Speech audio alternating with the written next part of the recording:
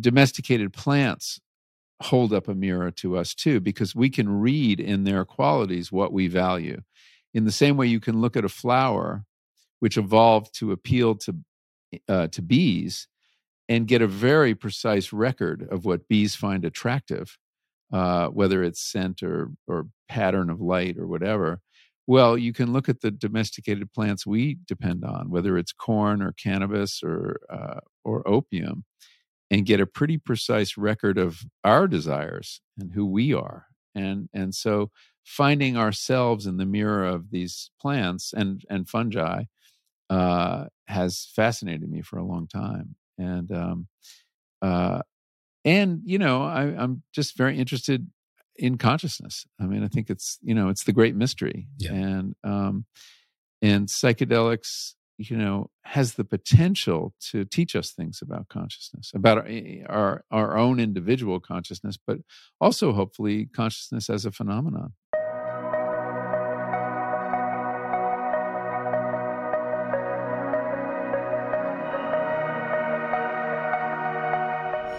Hello, everyone, and welcome to a very special episode of Field Tripping, an episode that we are titling, This Is Your Mind on Michael Pollan, because today we have joining us the author and journalist, Michael Pollan, who has finally, after a 1.5-year all-out charm offensive on my part, finally relented and agreed to join us on Field Tripping. Michael, before we get started, I wanted to express my gratitude to you on 3 levels. The first is to thank you for joining us today on the podcast. The second is to thank you for responding to our cold outreach about 3 years ago when we first started Field Trip and literally had no idea what we're doing and only really have the vaguest sense now. And finally, for helping me I think, effectively articulate what I think my hope is for Field Tripping as a podcast and permit me to explain. I've never prepared or thought about what I was going to talk about more in a podcast than this one, actually. In part out of respect just for who you are, in part because I want to make this conversation insightful and meaningful, and in part because there's a real part of me that wants to show my chops on creating really good content. Anyways, as I was laughing to myself at 3 a.m. in the morning the other day when I came up with what I think is this very witty title for the episode, what I realized is what I'm actually trying to do with this podcast is to help listeners maybe just briefly see or experience the world through the eyes or mind of another person, hence the name Your Mind on Michael Pollan. So many podcasts out there about facts and information or about how to do things differently in your life. I'm not interested in facts. Facts are easy. I'm interested in the unknown, the leaps of logic that require creativity because we don't yet know the facts, and getting the thoughts and opinions about those unknowns from people who may have some interesting ideas about them, like you. Said differently, I want this podcast to help people not doing things differently, but to see things differently, and as a result, just maybe help people be different too. And what I realized is that if nothing else, isn't that what psychedelic experiences are really all about in the first place? So my first question to you today is, have you had a coffee? Yes. In fact, I'm enjoying an espresso as we speak. Excellent. Is it good? This is my one daily cup of coffee, which I treasure. And a lot of people misinterpreted the message of the coffee section in This Is Your Mind on Plants, that since I was taking this fast from coffee for 3 months, I was against coffee. Yeah. And in fact, I was on a podcast with Senator Cory Booker, and he was like kind of cursing me for having persuaded him to give up coffee. And I said, I wasn't trying to persuade you to give up coffee. And in fact, if it makes you less effective, I'm going to feel really bad. But people take away that message that whatever I do is normative in some ways. I had a very specific reason to give up coffee for that period of time, which was to understand my addiction to it and the effect it was having on my consciousness. So I was very happy to go back to coffee. But do you drink less now? No, I probably drink more, if anything. I just appreciate it. I'm not having any problems sleeping. And if you don't have a problem sleeping, there are more benefits than deficits to drinking coffee. I mean, it's actually quite good for, there's a lot of evidence that it's protective against various health problems. And if it doesn't make you jittery or unhappy, I should say I stopped drinking it by noon every day. Okay. And that if I drank it deeper into the day, I think it would affect my sleep. Do you follow Dave Asprey at all in the Bulletproof Coffee movement? Are you familiar with that? I took a peek at that. I didn't go into great depth. That's coffee with fat in it or something? Yeah, the whole idea there is that he's a big believer that coffee is a fantastic thing. It's the biggest source of antioxidants around the world, and it helps optimize you. Which is an astonishing fact, but that's less in praise of coffee than an indictment of the American diet that we're not getting antioxidants from where we should, which is vegetables. Yeah, fair, very fair point. Yeah, it's just. He uses coffee. So what's in the Bulletproof coffee? He puts it's coffee and either MCT or grass-fed butter. And his whole point is that it's not just about coffee. Coffee is great actually, but fasting is really important as well in terms of optimizing. And coffee doesn't break the fast, and fat doesn't break the fast either. So you can kind of assuage your hunger and get amped up as needed to be super productive throughout the day and still be able to fast. So it's kind of like the best of all worlds. And I tried Bulletproof coffee. I don't like butter in my coffee. I don't really drink coffee that much either, to be quite honest. I never really like the flavor, but it's interesting. And it's interesting watching how coffee goes in vogue and out of vogue. It's good for you. It's bad for you.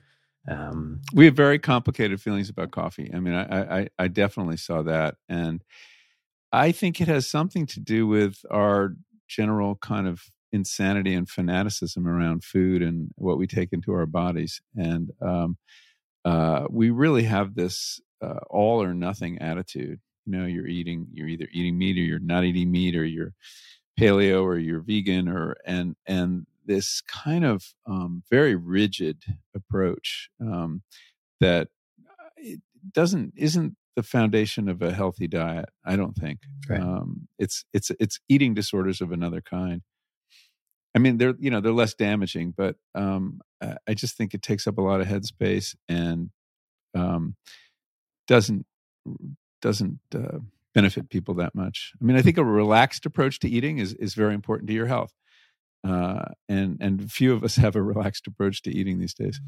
Yeah, it's hard. It's also interesting how did the absence from coffee kind of make your heart grow fond? Did the separation give you a newfound appreciation for it? Yeah. I was really unhappy off of coffee. I mean, one of the things I learned was that what I think of as my normal baseline consciousness, that transparency, that normality, was in fact a product of coffee. Yeah. And in the absence of it, I felt like a slightly different person, and that it made me realize that my baseline consciousness was caffeinated consciousness. And I've been drinking coffee since I was like 10 years old. I got a very early start. Oh wow. And well, it was sort of a time I could hang out with my dad. My dad worked crazy hours and seldom got home before.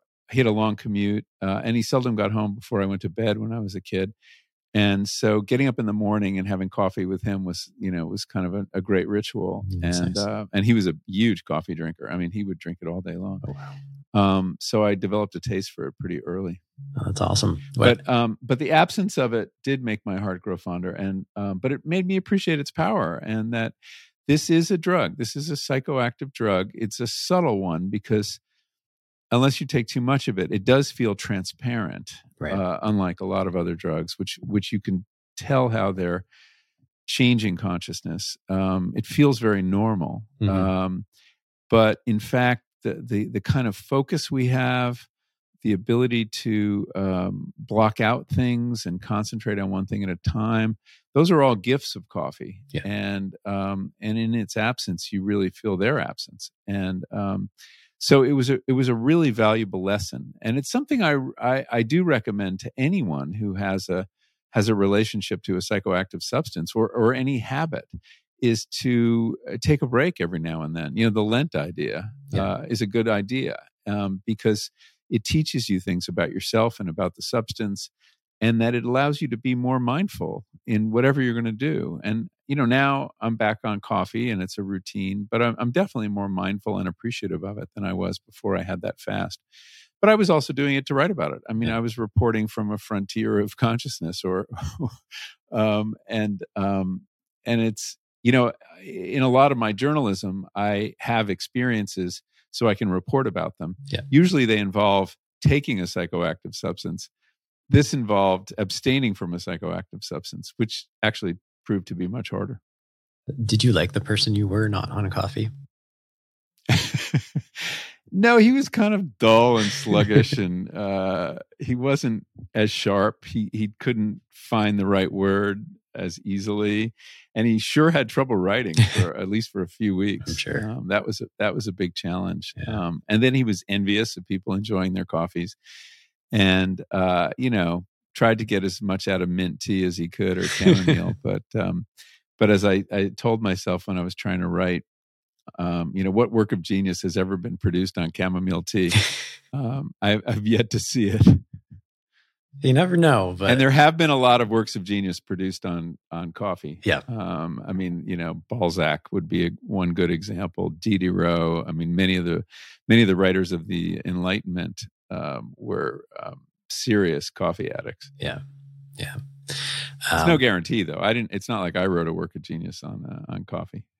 I don't know. I think some people. But I got closer than I would have without it. I don't know. I mean, I was going to save this for later in the podcast, but when I was preparing for it, I put it on social saying like, "Hey, Michael Pollan's coming on the podcast. Would you like to ask any questions or share anything?" And the consistent feedback. There were some questions, but the consistent feedback from the small number of people who responded, and it's probably not a very diverse group, were just that please tell him that his books helped save my life, or please tell Michael that reading How to Change My Mind, how to change your mind, inspired me to pursue a particular path. So, I don't know how you define genius, but I would say that that's a pretty good indication of a work of genius.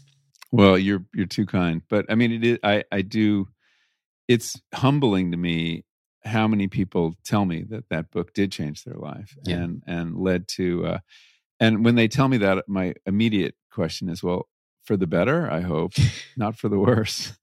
And for most people, it was for the better. I can point to one or two for whom it wasn't. Oh, really? Oh, yeah. I mean, when things go wrong in psychedelic experience, and it's important to remind people that they do go wrong sometimes. I hear from people, and I hear some sobering stories from time to time. Really? Yeah. I mean, people who have had bad things happen, bad trips, really bad trips, the surfacing of trauma they didn't know how to process. It's often people who were not guided or not guided well. It's a consequential thing to do. And there is a kind of roll of the dice because you don't know what's going to come up, and you don't know whether you're going to be able to deal with what's going to come up. And then there have been actually the occasional, I've heard from a couple people who, I heard from one mother whose son committed suicide in the midst of a psychedelic trip, a college student. Jesus. These are heartbreaking emails to get. And someone who lost their father, who died during a guided psilocybin session. Really? Probably, the result of a heart problem that they weren't aware of. Mm-hmm. And it is, it can be a big experience that would, like any big experience, would put strain on your heart. But she never really found out what happened. But I think people should. I don't mean to scare people unduly, but it's a big step, and you should, make sure you're healthy, and you disclose all your medical issues to a guide, and be prepared for what can be a trying experience, and minimize risk by being guided. I think that's the most important thing. Sure. Have any of those emails ever made you question like whether you've opened a Pandora's box that you didn't really intend to? No, I mean, I think I do have a feeling that we are in this period of irrational exuberance around psychedelics, and that, as happens, especially in American culture, we tend to go overboard. It's all or nothing. These giant swings of the pendulum. And now there are many people who think that this is a cure-all, and that this will take care of everyone's problems. Everyone should do it. And so I think we're losing our perspective a little bit, and it'll be important to restore it. I mean, there are, it doesn't solve everybody's problems. Yeah. There are people who have I have the testimony of many people whose lives were changed in positive direction. I met two veterans yesterday, a SEAL team guy and another Iraq vet, and their lives were saved by psychedelic experience, by ayahuasca in one case, psilocybin in another. These people who were processing trauma for years, and had now devoted themselves to making this available to other veterans. And those stories are common and incredibly heartwarming. But for some people, it's not the right thing. It's not for everybody. And then there are people who are just are feeling pressure to do it, who don't want to do it, and because of it's become so current. So I just worry that things, that there's an over enthusiasm and that we lose perspective, and that perhaps people who are suffering from mental illness that will not be helped by psychedelics, various forms of personality disorder. It isn't really clear that it's useful for people in that situation, or schizophrenics. So I mean, I do feel it's important to sound a cautionary note. Sure. And there are problems in the field. I mean, we're learning about therapy abuse. There have been cases of therapists who've abused their power. Now that happens in all forms of therapy. There's a long history of that in psychotherapy, but there are particular vulnerabilities when the patient has taken a psychedelic, especially MDMA, with the way that it increases this sense of a bond. It increases what the Freudians would call transference. A powerful relationship between the patient and the doctor or the therapist that an unscrupulous therapist can take advantage of. And that has happened, both above ground and below ground. So that's a risk we need to be alert to. Sure. So anyway, I do feel it's important to sound cautionary notes about this. Yeah, no, I think that's entirely fair, and I appreciate the balance of the conversation, because I think you're right. It's the nature of, call it Western society, to overemphasize and then have a slingshot reaction the other way very often. And I would hate to see that happen too. That one of the reasons I think it's important to acknowledge these problems is that when they come up, that they don't have an outsized influence either. I mean, that the pendulum doesn't swing back. We saw that in the 60s, of course. Sure. Up till about 1965, you would not believe how promotional the press was around psychedelics. Even in mainstream magazines like Time and Life were actively promoting LSD. And then the culture turned on a dime, and you could not read a positive article. And, the baby went out with the bathwater, and research stopped for 30 years because of that backlash. And think what we would know now had that research continued the whole time. So, I'm concerned about that too. And that if people are only hearing good things, when they start hearing the opposite, they'll think that, the whole thing is a fraud or misbegotten. And I think that would be a shame, because I have no doubt that the potential to relieve a great deal of human suffering is with these substances when they're used properly. Yeah. It's something I want to go into a little bit more a little bit later. I had a couple of questions specifically about that. You shared a very lovely story about drinking coffee with your father when you were 10. My story is not nearly as interesting, and not nearly as thoughtful about being a kid, but I have here that when I was a kid, about 6 or 7 years old, I remember my grandmother referred to one of our dogs as being a shit disturber. And I remember spending the rest of the day going around telling everyone I could about that fact, because it gave me the first ever legitimate reason to use the word shit. I think I even picked up the phone and called people to tell them that. Anyway. I have a license from my grandmother. Totally. One of the things that came up as I was preparing for this podcast is that I think you and I actually share a very similar characteristic, and maybe I'm overhyping myself, but I think you used the word or the expression exploring, quote, edgy ideas.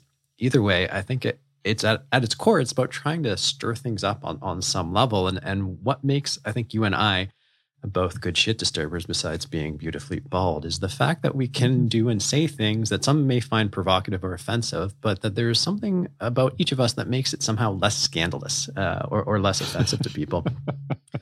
And so with that said, I'm wondering, like, what set you on your path to becoming a journalist in the first place? The path to start down, what's turned you into the effective poster boy for exploring one's consciousness. And just before you answer that, I was also thinking that, like, the whole process of journalism in some ways is pretty psychedelic if I was thinking about it, which is, you go out there, you offer insights, and then you hold a mirror up to somebody, right? To see the world in a different way. And it was just a really cool connection I saw, being like, yeah, that is kind of the essence of psychedelics. But that's a side note. What kind of put you on the path to journalism, and then specifically into exploring consciousness in the way you have?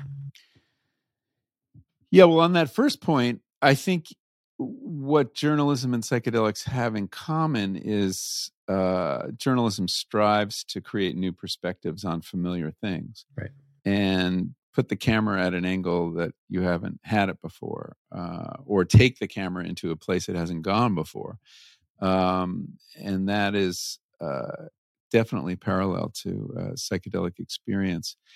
Um, I certainly didn't set out to become a poster boy for consciousness change. And in fact, I wrote about other topics before I got to this. But what really got me serious about writing, I was always interested in literature. I studied literature in school. I was an English major in college. I was a magazine editor for many years before I was a writer. I just loved being around writing and writers, and I thought publishing was just an exciting thing to do. I loved seeing work I'd done in print. There are very few highs like getting the first bound copy of your book, arrive by FedEx and hold it in your hands. It's still, even in this digital age, that the physicality of that experience is truly thrilling. And I've had it, 9 times now, and I'm not tired of it yet. But my writing really began in my garden when I started kind of seriously gardening, and this was in my late 20s, early 30s.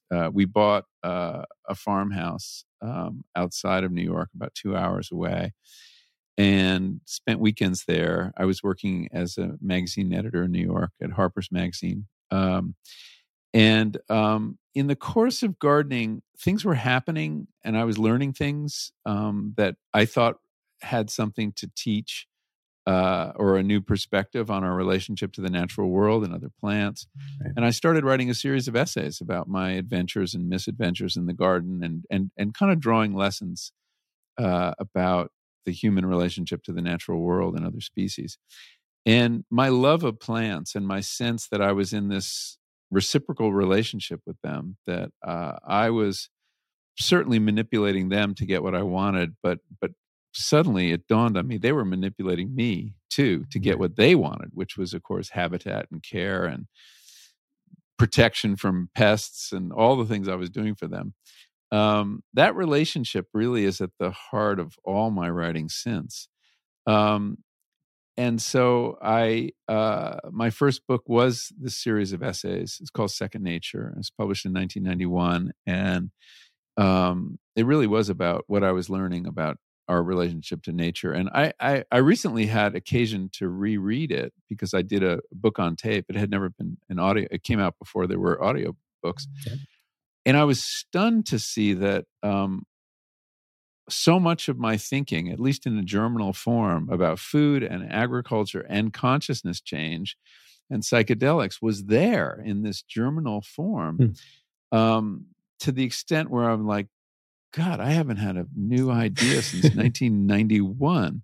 But of course, they weren't recognizable as such. They were seeds, not plants yet. And so that interest in looking at our relationship to nature, not as one of dominance, but as reciprocity and symbiosis, which of course it is, coevolution. I mean, we co-evolve with this suite of domesticated species, both plants and animals, led to my interest in food and agriculture. Right. Agriculture, the farmer faces all the challenges the gardener does in terms of getting what he or she wants from nature, while nature needs to get what it needs. And so I wrote for many years about food and agriculture, and that was my beat.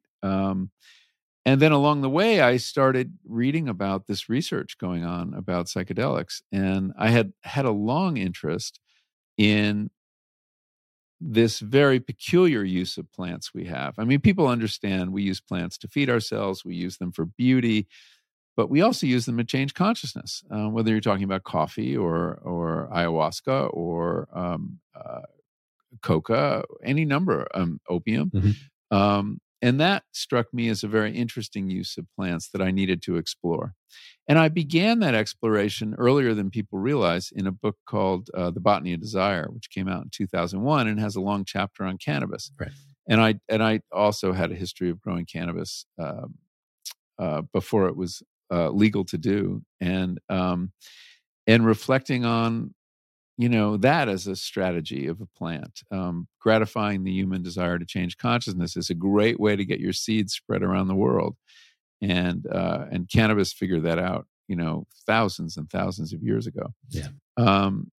So to me, it's all a very organic process of exploring the human relationship to the natural world in this realm where we're not merely observers or spectators, as we are in a lot of nature writing, but we're active participants. Yeah. And you talk about holding up a mirror. Domesticated plants hold up a mirror to us too, because we can read in their qualities what we value. In the same way, you can look at a flower, which evolved to appeal to bees, and get a very precise record of what bees find attractive, whether it's scent or pattern of light or whatever. Well, you can look at the domesticated plants we depend on, whether it's corn or cannabis or opium, and get a pretty precise record of our desires and who we are. And so finding ourselves in the mirror of these plants and fungi has fascinated me for a long time. And I'm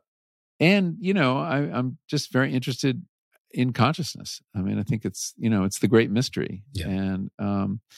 And psychedelics, has the potential to teach us things about consciousness, about our own individual consciousness, but also hopefully consciousness as a phenomenon, where it comes from, why we have it.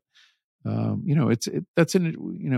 do we need it? I mean, why couldn't everything we do be automatic? Why don't we just run algorithms? We do a lot of unconscious processing as it is. We know that conscious awareness is a very small percentage of the activity going on in our brains. It's the tip of the iceberg. So why is there any tip? Why isn't it all submerged? Yeah. I don't think we know. Are plants conscious? Well, that's an interesting question. I've written about plant intelligence. They're definitely intelligent. I think it depends on whether you're defining conscious as aware of the environment, right, or aware that you're aware of the environment. Yeah.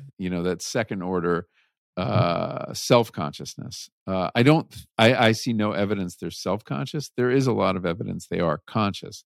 That they respond to stimuli in a way that suggests they're taking in a lot of information and processing it without brains. And that's interesting too, that neurons may not be the only way to do this, and that plants suggest that there are other ways to, there have been very interesting experiments showing that plants can learn. You can do the kind of Pavlovian experiments of exposing them to a stimulus, and they will come to anticipate it and react in a particular way.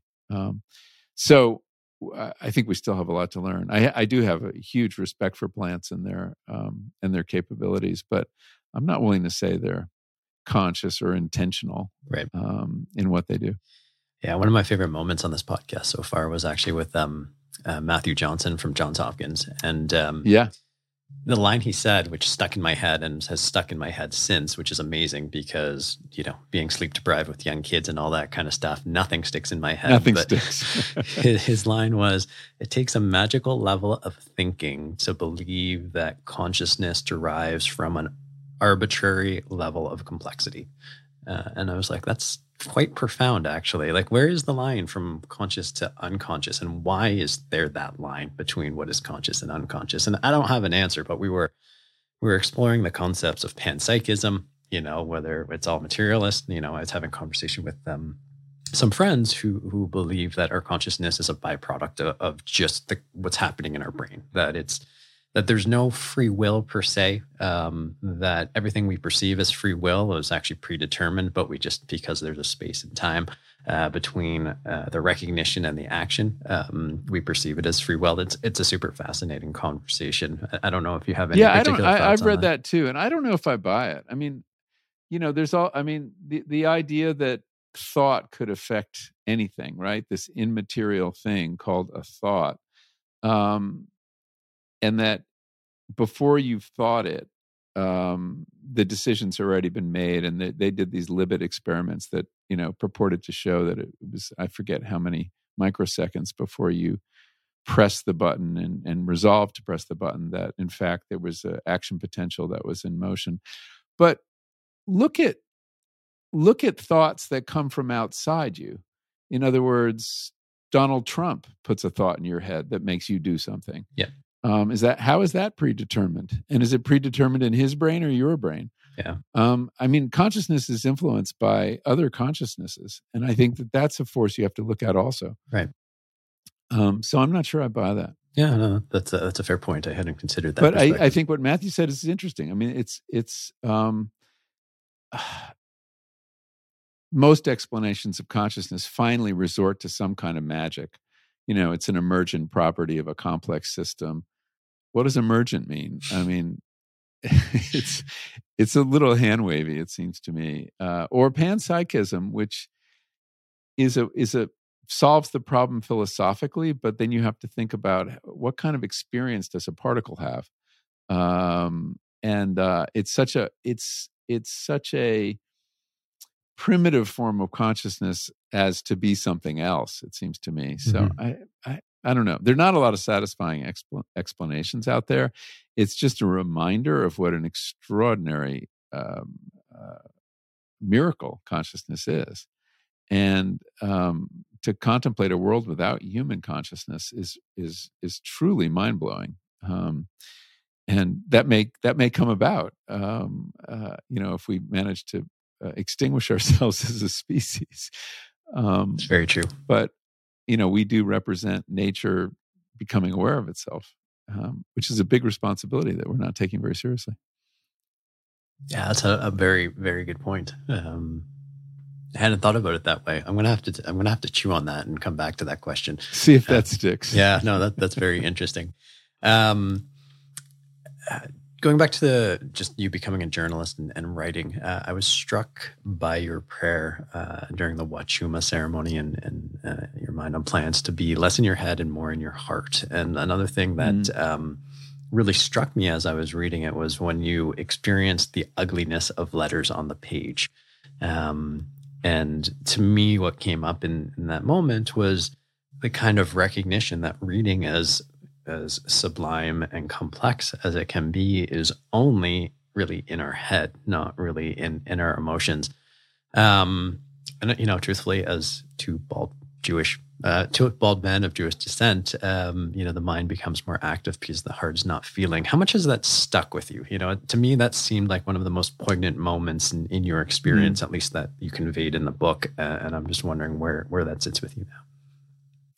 Well, most of my psychedelic experiences have taken me to that place of feeling more emotionally connected and more emotionally open and available. And it's really one of the things I prize about the experience. Mm-hmm. I do live in my head a lot of the time. Most writers do.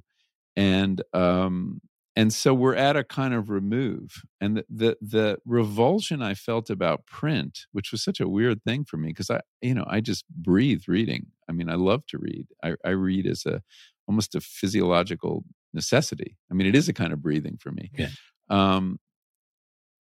Was this sense that those little marks on the page are human created.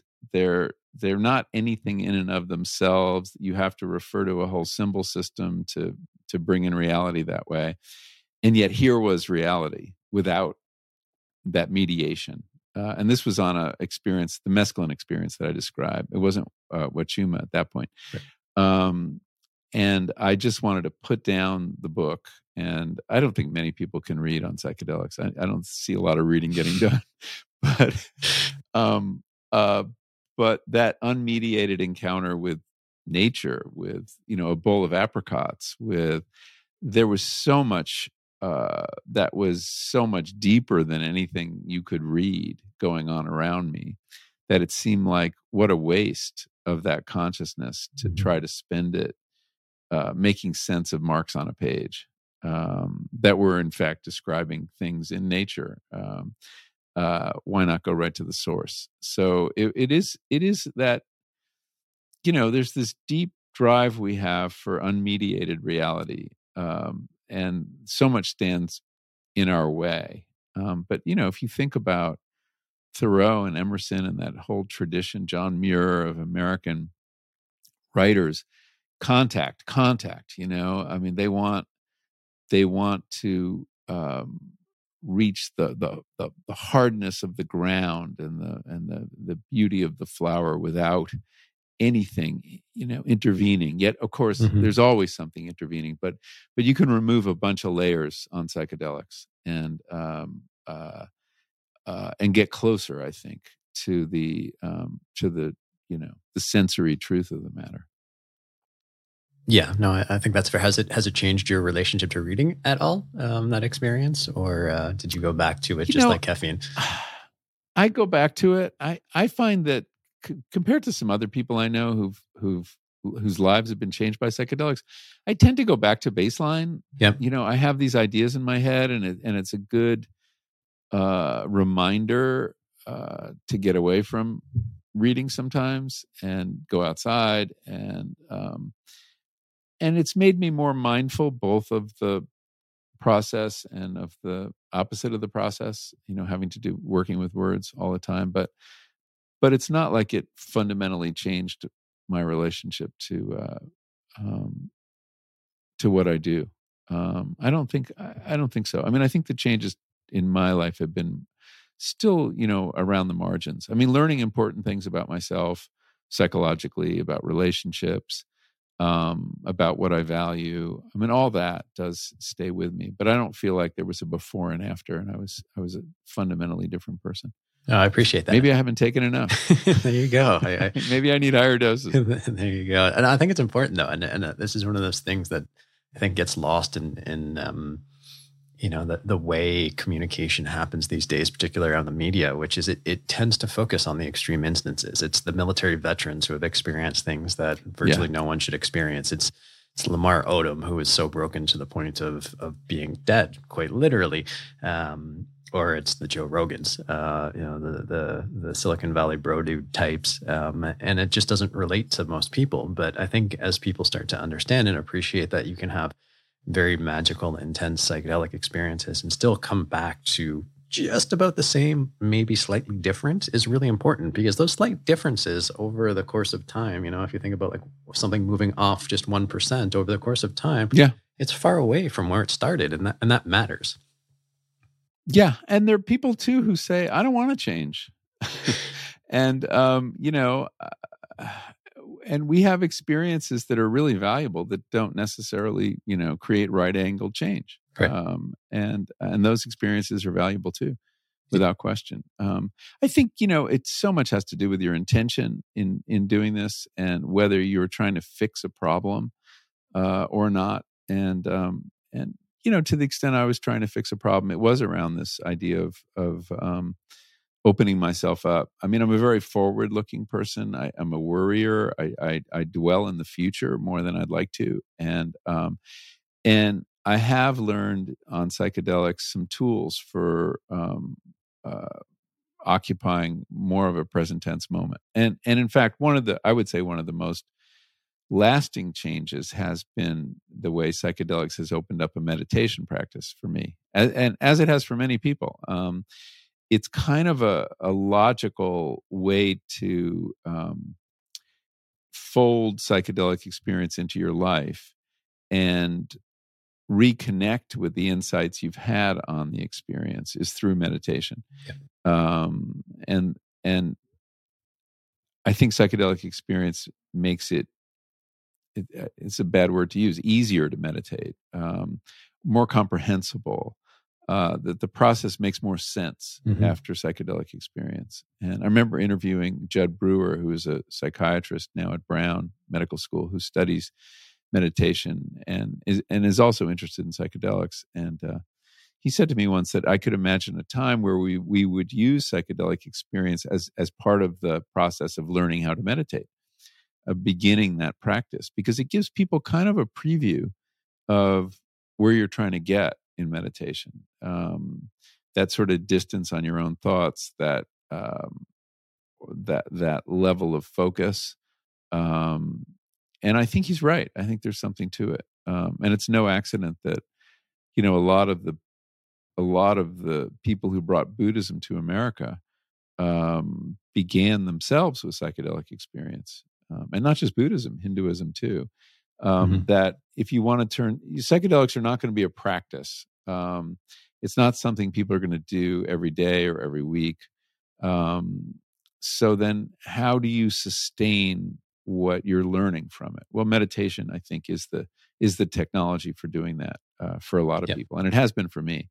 So I've gotten much more serious about meditation. And I often use kind of riddles that came to me in psychedelic experience, odd moments, odd scenes, as something to kind of run through my head when I'm meditating, and it actually can bring back the experience.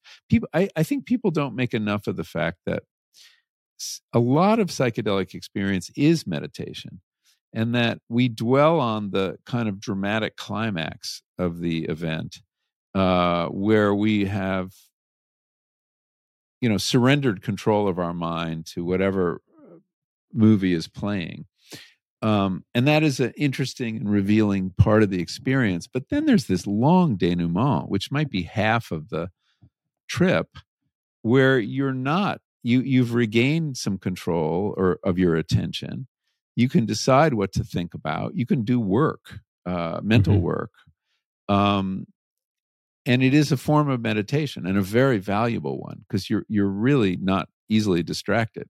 And it's that period of the trip that I think meditation can represent some continuity with.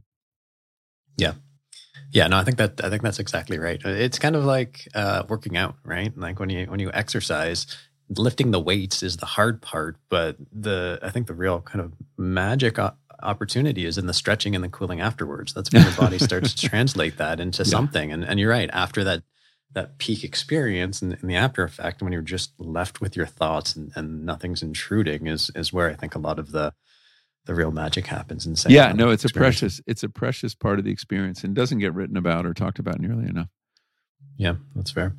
I'm going to ask you to put on your forward-looking hat for a second, and maybe something to worry about as well. But you talked in your Mind on Plants quite a bit about how caffeine was a fuel for a capitalist world that kind of evolved. And in some ways, it's very persuasive that's the case. What do you think the world would look like if it was psilocybin as opposed to caffeine? You're blowing my mind, Ronan. First of all, I don't see a daily use of psilocybin. It doesn't fold into modern life as easily. I mean, the genius of caffeine is how it can be woven into the fabric of a functional working life in a way that I don't think psilocybin can. Psilocybin will always be the vacation from routine life. A world in which many people were having psilocybin experience, would it be a different world, and how would it be different, is a really interesting question. And that turns on the fact that does psilocybin change belief or behavior or values in a predictable way? And I don't think we know the answer to that yet. Compared to coffee, to caffeine, compared to a lot of drugs, cocaine or opium, the effects of psychedelics are much more variable. So while, the effect of caffeine on everybody has certain things in common, and you can measure them, increase of focus, improvement of memory, improvement of wakefulness and endurance. I mean, physiological effects that affect consciousness. It's hard to say the same thing about psilocybin, just because it's a mental catalyst. The pharmacological effects are kind of light in a way. It's a catalyst for things in your mind, and they can go in any number of different ways. So there is an idea out there that, and there's some very sketchy science behind it, that psilocybin experience increases openness, the personality domain of openness, that it increases what's called nature connectedness, how much you feel a part of nature, that it reduces neuroticism and other, negative personality traits. What will all the Jews out there do? I know. It'd be a real threat. I think they should watch out. But this research is really preliminary. And the sample of people who've taken psychedelics or who have volunteered to be in trials is not a representative sample of the population by any means. And my guess is those people who felt more nature connected were already well inclined toward the environment, or toward, they liked nature, they thought about nature. What happens if you give psychedelics to people who are, coal industry executives? Are they going to have the same reaction? Or it could be that psychedelics are an amplifier of what's already there. And that means it could send society off just intensification of trends that are already there, both good and bad, if lots of people took it. So I don't think we know enough to answer that question, is the honest answer. That's exactly the kind of research I think we need to do. I think we need to take a demographically representative group of people politically, with regard to nature, attitudes, demographics, and see if they do respond in a consistent way. If this trait of openness can be found in many different kinds of people, of this trait of nature connectedness, or reduction in egotism or narcissism. All these things we fervently hope psychedelics would encourage in society. Before we put it in the water supply, I think we should do some more research and see if indeed it would give us the society we want to see. This actually is, I'm involved with this Center for the Study of Psychedelics at Berkeley, where we're not focused on clinical work, but basic science and social science around psychedelics. And this is something we want to study, is the belief change and the behavior change that comes out of psychedelics. Is that real? In what direction does it take people? Is there any consistency to it, or is it all an amplification of prior attitudes? Right. And so, until we know the answer, it's very hard to offer a persuasive take. I mean, I'm just trying to be as skeptical as I possibly can.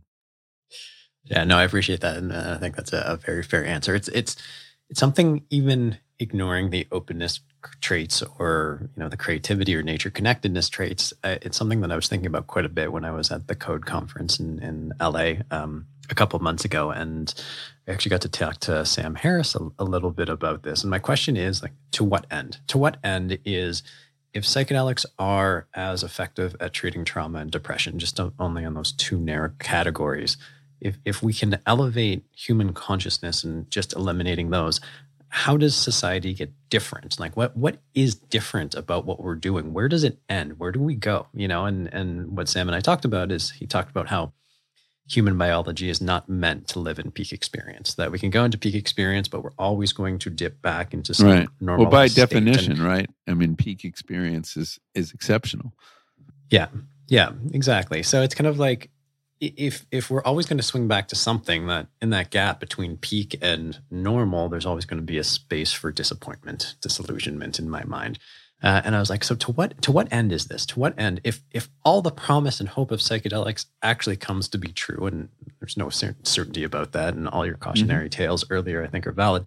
still, what difference does it make? And how does the world look different? And what I kind of came back to is the only real answer we can give is, and this is, I'm going to pose it back to you, is it really comes back to, what do we want it to be? That is the fundamental question, is that it's not just being a passive participant in this great experiment, but it's being a proactive narrator of the outcomes that we want to achieve. And so I'm going to, I think there's a lot of trying truth to help me write that. If we want to use psychedelics, let's say, to solve the environmental problem crisis, if enough people sought the experience for that purpose, they would be a lot more likely to get that result. But they have to start there. And there are many people not interested in solving the environmental crisis. And so I see psychedelics having the potential to amplify an intention like that. But that's not a shared intention. So, we have a very polarized society. And the hope would be that this would reduce polarization and pull everybody in the same direction. And I fear that may be naive. But even, taking what Sam Harris said about peak experience, there is the residue of the experience too. And that makes a contribution. I mean, let's say if one of the features of psychedelic experiences is just a slight softening of ego, a little less identification with ego, that could have a beneficial social effect. So much of what's gotten us into trouble is egotistical thinking, right? The objectifying of the other. The other appears very differently under psychedelics very often. You suddenly realize, or at least I realized, now I'm a gardener and I was inclined in this direction, that, plants have a kind of personhood too. And they have a subjectivity. And you respect things that have a subjectivity. And and you manipulate things that you think are just objects. So let's say that that's a common formulation or something that people have insight into. That could be helpful. But, we have to figure out how universal it is. Yeah.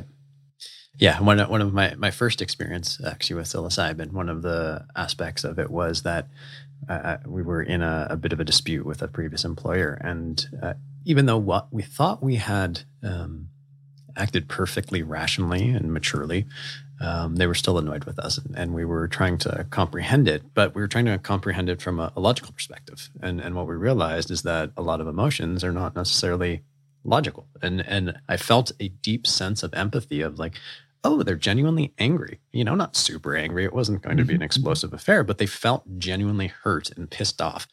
And I could feel that. I could feel it viscerally, not just being like, well, the math doesn't make sense for why they're angry. The fact is that they're angry, and feeling that gave me a whole level of empathy for what they're going through. And it really enabled resolution to that conversation. And I think probably, if nothing else, the greater integration between emotion and thinking, right? Getting out of our heads quite so much, not ignoring science, not ignoring data, but pairing it better with emotions and instincts to make much more what I'd call intelligent decisions, which is the integration of both of those features of experience, could go a long way. Well, I think MDMA has that potential too. And the kinds of experiments, I don't know what you'd call them, but projects to use MDMA to resolve conflict. Rick Doblin's always talking about sending MDMA to the Middle East, and he sent it to the arms negotiators in Russia once. And when you have people, or simply in couples struggling with their marriages, it seems to allow people to hear threatening ideas without getting defensive, talk about difficult issues without getting too overly upset. I mean, it's amazing the kind of conversations you can have without the usual defenses popping up. And that may have a political utility that would be fascinating to explore. Yeah, I think another thing that struck me in your mind on plants is you described your problems as being, quote, weightless in the chapter on mescaline. And I thought that was a really interesting choice of words. I mean, if you have insight and want to explain it, that's great. But in many ways, I can imagine in the Middle East conflict, if all of those histories and traumas that people carry become weightless, then it becomes a much easier conversation to cross paths. Yeah. And if not weightless, a little lighter. Yeah. And, a little more, and people becoming a little more empathetic. And also be able to express their anger without making the other person flip out. That you can just take anger out and look at it, and again, going back to that word, have a different perspective on it, and not go to your normal place of defensiveness. Yeah. I had a couple more questions on journalism, and then I'll let you go. But you mentioned in your conversation with Noah Feldman, thank you for pointing me to that interview, that you felt a bit uncomfortable becoming an advocate after the omnivore's dilemma, because you grew up, I guess, in a school of thought around journalism that journalists shouldn't have opinions. But we now live in an era where I saw a headline that many Americans believe Joe Rogan is more trustworthy than Anthony Fauci. And I'm wondering what you feel about the state of information and media in this world, and how do we start to address that? Because the polarization you talk about, it, and I don't think there's any doubt about that, but the insidiousness of it is the media platforms that we have right now don't lend themselves to anything in terms of reconciling those polarizations. And as a journalist and someone who's very thoughtful about this particular subject, I would love to know your thoughts on that. Yeah, I don't know the way out of it. I mean, we have gone from a period where there were certain sources of information that carried authority, mainstream newspapers, television networks, the big three networks and their news divisions, to one where everyone has their own media that reinforces what they believe. I think that the advent and success of Fox News has been one of the most destructive things that's happened in this country. A moment came in the 1980s when President Reagan was president, where Rupert Murdoch, who was not an American, sought and was granted a license to own TV stations. There was a rule that you had to be an American to do that. At the same time, we had regulations, something called the Fairness Doctrine and the Equal Time Rule, that required television stations, since they were using public airwaves, to present alternative points of view, equal time for candidates. And we dismantled that system, and we are still paying the price.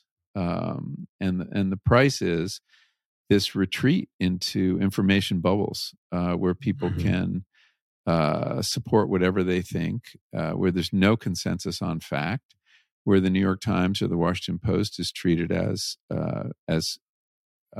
partisan as Fox News or Joe Rogan, and that is a very dangerous and destructive situation. If you can't agree on a set of facts, it's very hard to have a democracy. So I don't know what the way out of it is. In terms of advocacy, my journalism has brought me to that place on a couple occasions. I mean, I have views around food and agriculture that at a certain point it would have been disingenuous for me to pretend I didn't have. I believe that journalism can be opinionated, yet nevertheless, there are ethical constraints. One is accuracy.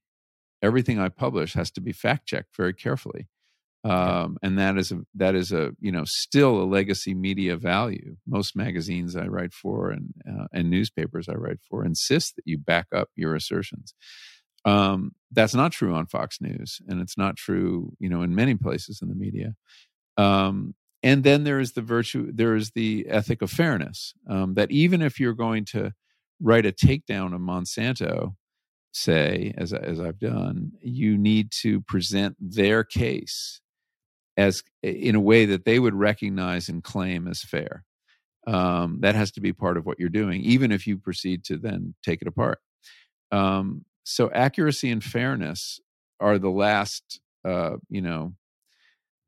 barriers to complete insanity, I think. But and part of the problem with the internet and Facebook is that people don't have a way of knowing whether the information has been subjected to those two values or not. Obviously, Facebook has decided that doesn't matter, and so rumor circulates. When you turned on NBC News or opened up the New York Times, that was the frame for that information, and you knew something about its quality. Yep. I'm not saying it was perfect by any means. But when you open up something that someone sent to you, or that you saw tweeted, or that you saw on Facebook, it sounds like a real phone, like not a cell phone. It looks the same. It looks like information. It's written in declarative sentences. It has quotes. It has all the features of journalism, but it's not journalism. It may be disinformation, created by a Russian bot. But how do you tell that apart? So there's this kind of leveling of all information. And, it seemed like a good idea once to dethrone these gatekeepers, and there were problems with having gatekeepers. But I think we're now realizing what we lost in the process. And what we lost may have been the foundation of democracy. Dark note to end on, but I don't have any solutions. It's except to do the kind of journalism I think is important, and teach other people to do it. I mean, I'm a teacher. I spend a lot of my time teaching young journalists, and hopefully to keep those values alive. Otherwise, it's just a free for all. Yeah, I just read the quote. You said psychedelics are wonderful to the point of being terrifying. And I think that's kind of a really apropos point to end on, because we've talked about some wonderful things and we've talked about some terrifying things. So one last question for you, which is, if you don't mind sharing, what is next in the world of Michael Pollan, and what is the next subject for you to drill down on? Do you know? Yeah, I'm still kind of working out what my next book is going to be about. I'm not ready to really talk about that. A big focus of my life right now is this Berkeley Center for the Science of Psychedelics. I'm putting a lot of effort into getting that off the ground. I think beyond the clinical applications that are so important in relieving human suffering, as I think we now have good evidence psychedelics can do, they have the potential to teach us a great many other things if we can do the kind of research we need. And that research is not just going to be doctors and therapists. That's going to be neuroscientists understanding brain mechanisms. It's going to be social scientists understanding behavior change. It's going to be work in the humanities. It's going to be storytelling. So I'm hoping to build an institution where a lot of that work can take place. So right now, that's my, if I have a further contribution to this field, it's going to be through that, the Berkeley Center. I think that's fantastic. I think I actually got an email from someone. Are you recruiting for an executive director right now? We are, actually. And if anyone has good ideas, yes, we need an executive director. And we also have launched a new newsletter. And if you want to stay up with events in the field, a weekly digest, it's called the Microdose. It's on Substack. Comes out every Friday, and it's very brief hits that tell you what's going on, what's been written that week about psychedelics. So it's a really efficient way to stay in touch. And then on Mondays, there's a second installment, which is an interview with 5 questions for a newsmaker in the field. And those have been really interesting too. So, and that's totally free. So I encourage people to check out the Microdose. Awesome. I'm going to actually ask you one final question, which is, are you optimistic for the future? Are you cautious? Are you both? How are you feeling? I am by temperament an optimist. I think it's important to state that up front. I think a lot of our attitudes toward the future are hardwired into our temperament, and temperament is something you're born with. That said, I'm more worried than I've ever been.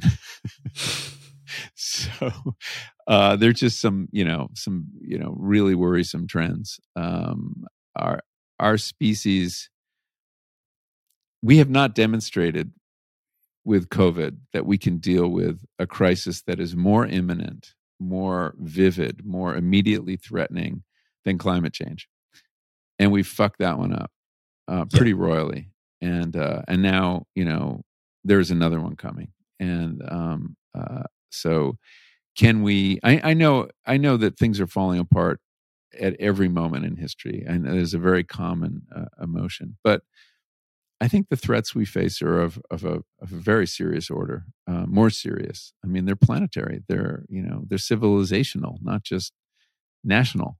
And so, I'm sorry to leave you on that note.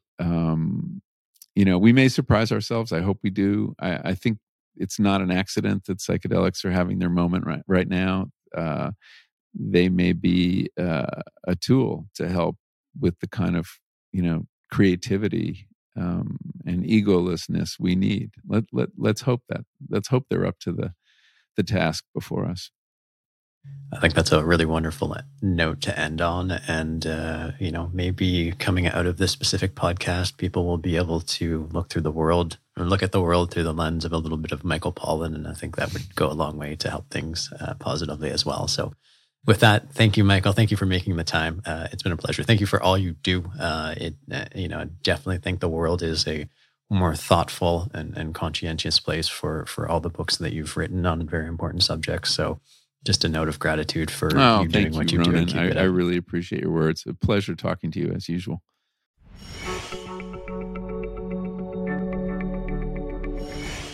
In This Is Your Mind on Plants, Michael mentions that psychedelics are, quote, wonderful to the point of being terrifying. And coming out of today's conversation, I have never believed that more. My experiences on psychedelics have consistently been wonderful, insightful, enlivening, challenging, exhilarating. They do, in my opinion, and an opinion that's been backed up by dedicating my career, my success, and my reputation on it, hold the potential to be a real catalyst for alleviating human suffering and helping humans elevate their consciousness and put us on a path to addressing some of civilization's most vexing problems. However, to the extent that psychedelics are just amplifiers for beliefs that we already hold in a world where truthiness, in the words of Stephen Colbert, is the closest we are going to get to objective truth, I can see how the psychedelic renaissance is also terrifying. But I'm not going to give up hope. The people I've met in this psychedelic renaissance are powered by the right motives. The results I've experienced firsthand and witnessed in the people we've helped at Field Trip are real. But the real source of my hope I carry is in having had an insight while reading This Is Your Mind on Plants lying next to my sleeping 3-year-old son, Cohen. As I read about how Michael's wife, Judith, let go of the sins of her father, I started to reflect on how I hadn't been there for Cohen nearly as much as I'd like. That I'd never really told him just how great and amazing and wonderful he was. And that helped me understand things about myself. In that moment, I realized that psychedelics have been with us throughout human history in the form of children. Like psychedelic drugs, children take what we give them and give us exactly what we need, whether we know it or not. Children bring us together, make us feel more connected, give us hope and purpose and love. They shine a mirror on who we are and what we've been through. They always have and they always will, and so whether this modern renaissance with psychedelic drugs continues and delivers the promise that we hope, we will always have the potential to tap into what they offer simply by looking at our children. The path there may not always be easy, but if you look around, you'll see we've got exactly what we need to get there. Thank you for listening to Field Tripping, a podcast that's dedicated to exploring psychedelic experiences and their ability to affect our lives. I'm your host, Ronan Levy. Until next time, stay curious, breathe properly, and remember, every day is a field trip if you let it be one. Field Tripping is created by Ronan Levy. Our producers are Conrad Page and Harley Roman, and associate producers are Sharon Bella, Alex Sherman, Macy Baker, and Tyler Newbold. Special thanks to Cast Media, and of course, many thanks to Michael Pollan for joining us today. And you should think about picking up one of his books. It could dramatically shift how you see the world. How to Change Your Mind has certainly brought psychedelics into the forefront for many people, and his new book, This Is Your Mind on Plants, dives deep into how amazing molecules in plants like opium, caffeine, and mescaline can shift our consciousness and our societies in so many powerful ways.